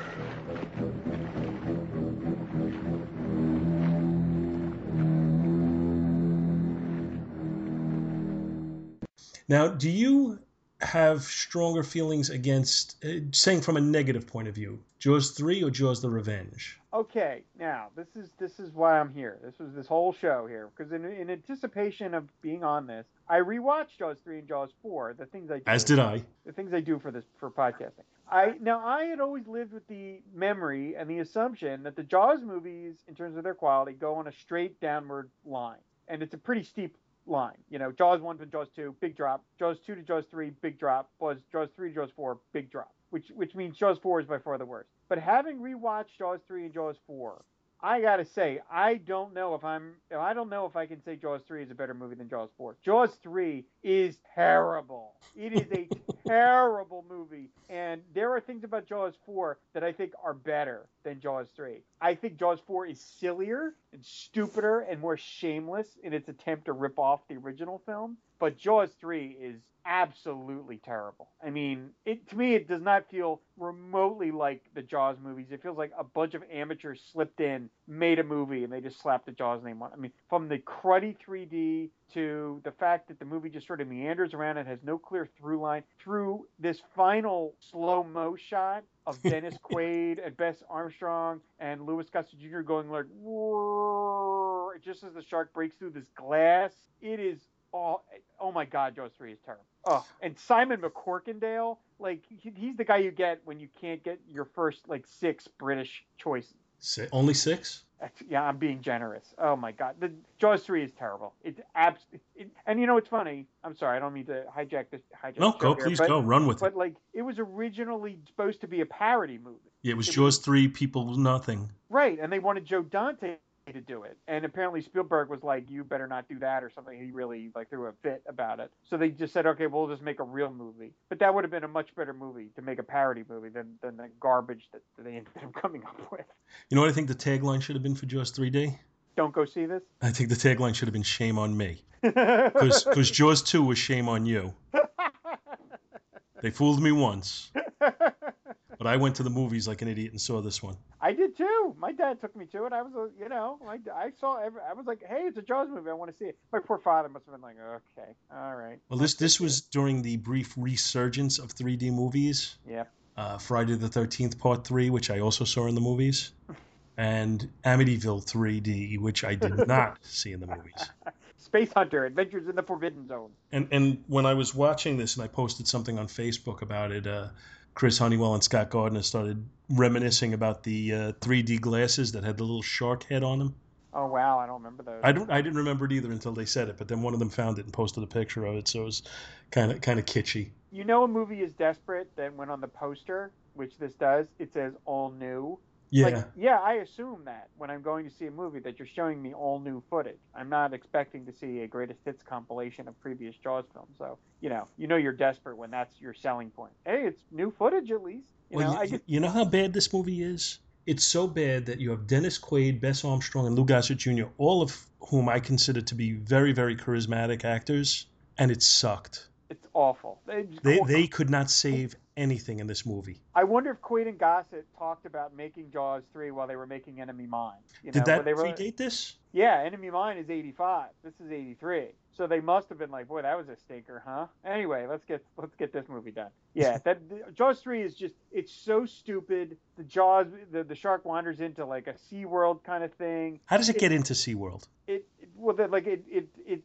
a baby. It's a mother shark, and the baby shark dies, so it wanders in through this gate. The effects are absolutely awful. Like, they look so bad. Again, the plot, you can't, like, it just meanders. There's lots of scenes of the two Brody children now that they're grown up, and they're like frolicking around with these girls. Leah Thompson is in this movie. Mm-hmm. It's oh my! I had forgotten how terrible Jaws 3 is, and it was directed by Joe Alves, who did. Yeah. I think was like the technical advisor or the special effects supervisor on the original Jaws. So I guess they felt like they were also the Sugarland Express, apparently. Okay, right. He's worked with Spielberg, so they felt like, I guess, oh, that's a through line. But it's I think it's the only film he's ever directed, because he clearly had no idea what he's doing. Yeah, I would tend to agree with you.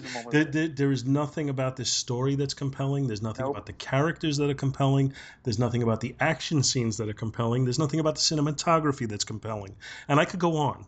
Yeah, it is a really the things that it lacks. I'm kind of, like, I guess, happy that, I watched them again just so I could have a good refresher of, because I really did think, oh yeah, Jaws 3 is not, not good, but it's not a nightmare like Jaws 4. And then when I watched them, the same day, and I was like, oh my God, I had forgotten. This movie is just awful. So what do you think this one cost to make? Well, if Jaws 2 cost $20, I bet you, I'm going to bet you that this didn't cost a lot more, because this looks like it was done on the cheap. So I'm going to say it would probably cost the same budget, so for like 20. All right. Well, they list the budget as 18. There you go. So you're pretty close to on the money there. What do you think the box office was? I know this was not a big hit. I think it was, like, say 50. All right. Well, it was a big hit compared to that. $87,987. 87 million, you mean? Yeah. 87 million. Excuse me. I'm sorry. That's pretty good money. $987,055. All right. Well, then it was. That's why they did Jaws 4. Then there was still money to be made. Yeah, they could still wring a little blood out of that stone. But I don't want to drag on Jaws 3 too long because I think your description of it is pretty much on the money. It's just a bad movie, and that's all there is to it. It's just cheap. It's shoddy looking, and has no. I mean, other than the fact that those guys are supposed to be Mike and the younger kid. I forget the name of the second son. Is it Sean? Sean. The fact that it's supposed to be the Brody children, which gives it some tangential connection to Jaws. It's awful. It's just awful. And Sean is supposed to have a little residual fear of the water. Yes. But yeah, it had zero going for it. They did not worry about putting together a script at all. I think it was just viewed as a money grab. We're gonna take advantage of the 3D technology that's right now a little bit in vogue. Yep. And there's so many scenes that are clearly designed to captivate the viewing audience by having the shark heading for them and that type of thing. Yep. It's got nothing going for it. And as we shift to Jaws: The Revenge, I will say, as stupid as Jaws: The Revenge is, it's got some kitschy moments that are actually amusing that this movie does not. Yeah, there's a scene in Jaws 3 where a shark chomps down at a guy, and like the sound effect they dropped in is quite literally like a chomp sound effect, and it sounds like Jabberjaw. I mean, it's like the same thing Hanna-Barbera would have used. It's so bad. It is such a bad movie. Oh God. Yeah, this one is getting this one is going to be ranked Jaws 4 for me. I love how convoluted this system is. I can't wait to see future episodes of how you sort of square this ratings idea with. Yeah, I'm gonna have to explain it to everybody. I'm gonna have to give a little brief explanation of it every episode. Yeah, I love it. I love that you've set this course and now you're gonna have to live with it. Thank you for wishing that on me. So let's move on to Jaws: The Revenge so we can end the pain here.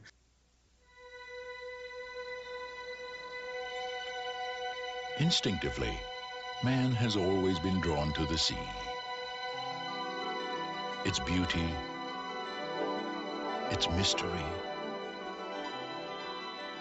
its secrets. But there is also a vague uncertainty, a sense of intrusion into an alien world, where man is unwelcome and completely at the mercy of the most terrifying predator on Earth. Man's deepest fear has risen again. Jaws, the revenge. This time, it's personal.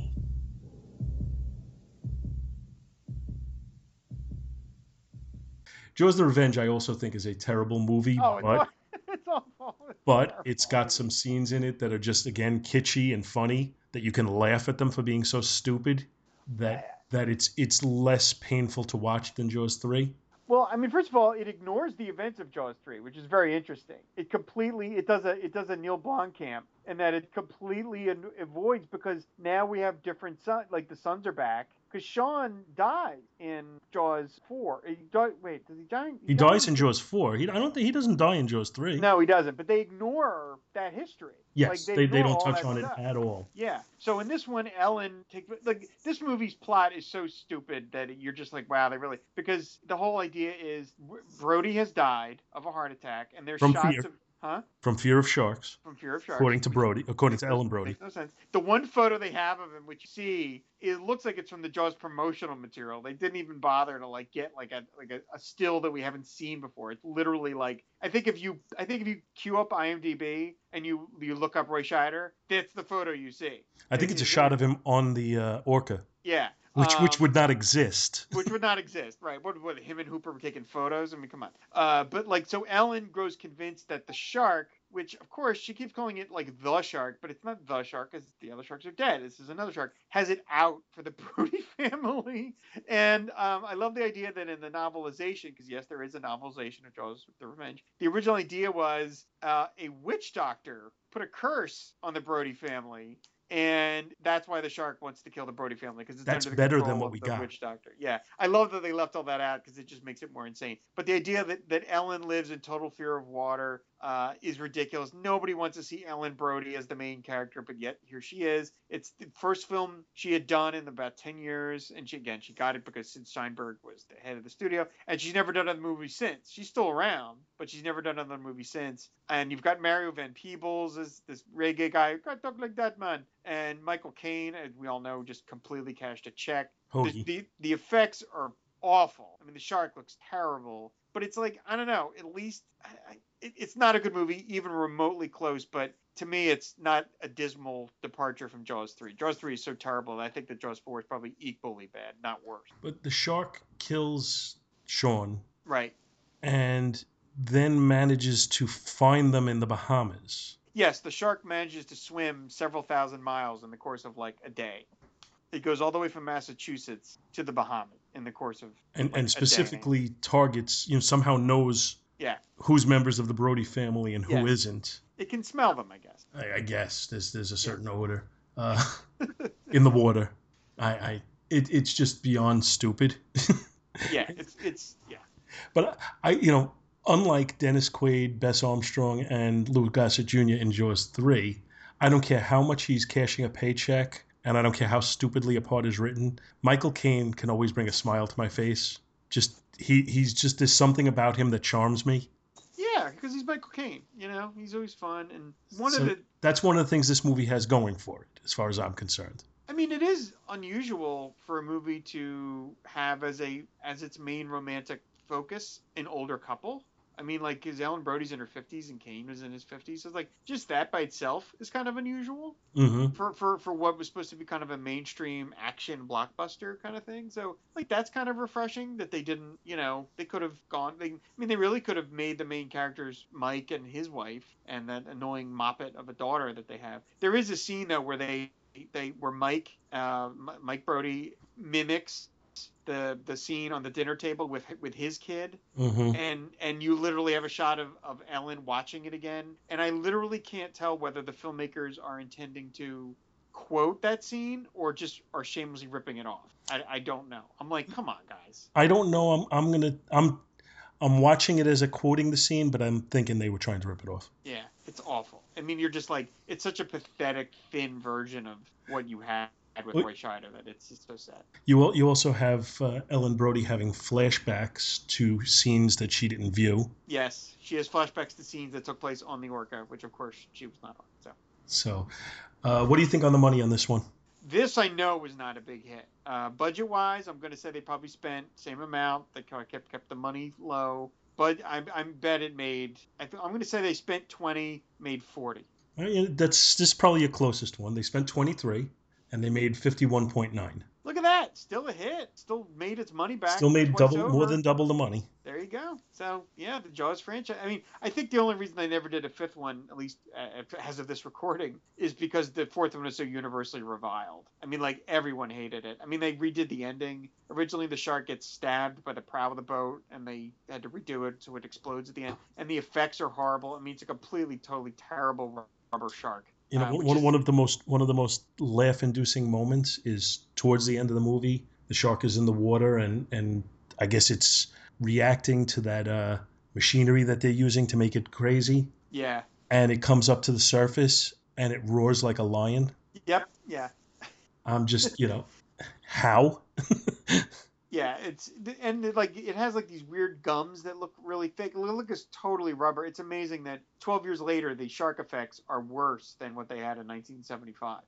You would think that the technology would improve, but instead it got worse. The shark just looks stupider and stupider.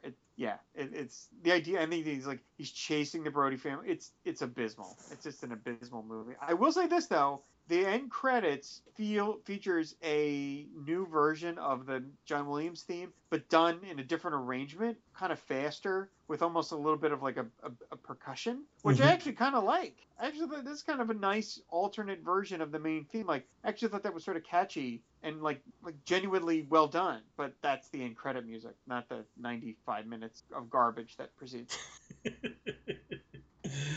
All right, so I'm going to rate this one as a Jaws the Revenge also. But if I had to put them in order, I'd still put it slightly higher than Jaws 3 because it's got at least moments that make me laugh. Yeah, I would agree with that. And I guess that's it for our Jaws retrospective for today. I have to say, the saddest thing is, if they made a Jaws 5, I'd go see it. I did not see Jaws the Revenge in the movies. I finally said I'm not paying money to go see these. Yeah. And when it came out on home video, I rented it. I rented a VHS tape and watched it. Yeah, same thing. I was like, in '87 I would have been 16. I was like, yeah, no, pass. At this point, if they made a Jaws 5, I would have to hear good reviews of it before I would see it. I think I'd be so curious that I would go. I mean, it would depend on like you're saying, like who was in it. Like if they actually made it like an A-level production, I'd probably go see it just because it's like it's Jaws. I rented Piranha 3D or whatever that movie was, partly because Richard Dreyfuss was in it playing Hooper. And I was like, okay, that's enough for me to just rent it so I could see it and say I saw it. So that kind of. Oh, you're made of sterner stuff than I am. I guess I have way too much free time.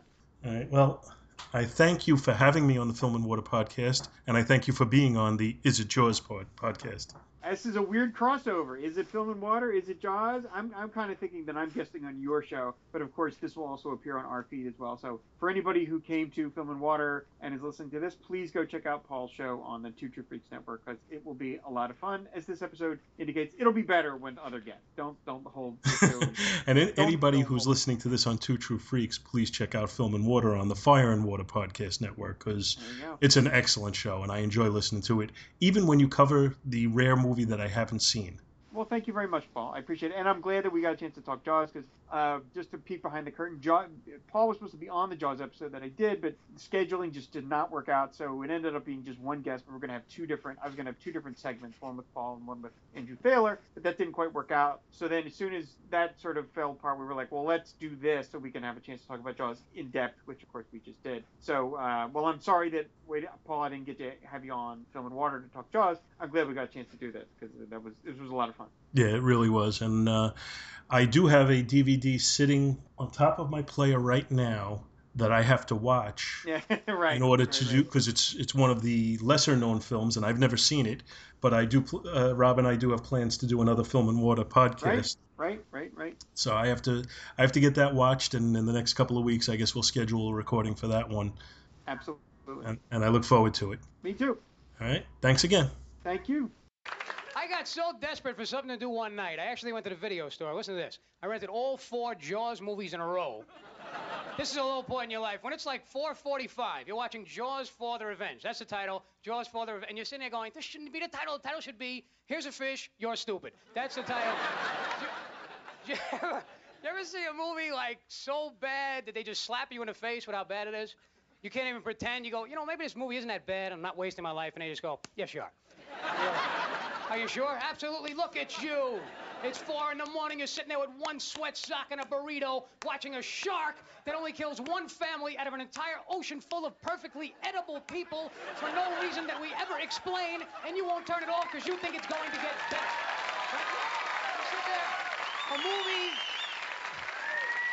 I'm still in pain from this. A movie so stupid that no matter how stupid, you couldn't be stupid enough to enjoy it. I mean, let's say you have no brain at all. Let's say you're sitting on your bed, here's you, a bucket of popcorn and a spinal cord, that's it. Even your spinal cord doesn't go, hey, hey, hey, hey, hey. I'm not a brain, I don't have thoughts, but what is going on here? The mother of the family, check this out, has 3 people in her family eaten by the shark in 1 week. So a genius in her own right, she comes up with a plan. She says, well, shark is obviously after our family. Can't put anything over on me. There's only one thing to do. We'll have to leave town. And you're going, leave town? But wouldn't an apartment building be sufficient protection from the average shark? I mean, even if he's a really ambitious shark, right? Let's say by the time he gets to the apartment building, parks in a guest spot, explains himself to the doorman, come up in the elevator, you would most likely smell fish and run. No, the mother is leaving town altogether. And you sit there. And you're going, but why doesn't the mother just not go in the water? Wouldn't that make more sense? And they go, well, ordinarily, yeah, but this is stupid. You see, in a stupid movie, everyone's stupid. The mother is stupid, the people that made it are stupid, but none of them are as stupid as you, because it is now 5:01 and you still think this is going to get better. So now, I mean,